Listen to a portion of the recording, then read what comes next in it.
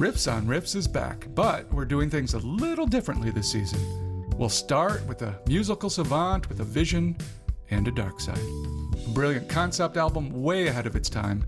We'll add in some teenage musicians with otherworldly talent, honing their chops on the road, meeting Elvis, splitting their time between posh hotels and the back of U-Hauls, and you know what?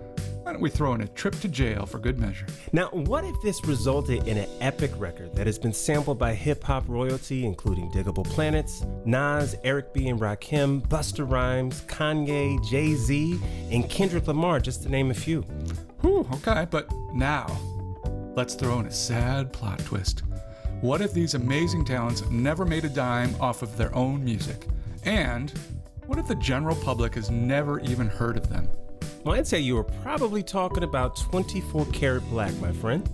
Yes, sir. And in this 4-episode series of Riffs on Riffs, we will be digging deep into the history of this band and their incredible 1973 album, Ghetto Misfortune's Wealth.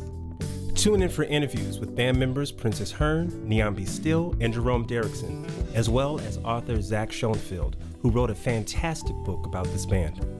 You'll hear some never-before-told stories and learn about the impact and legacy of this amazing band. Subscribe for free wherever you listen to podcasts.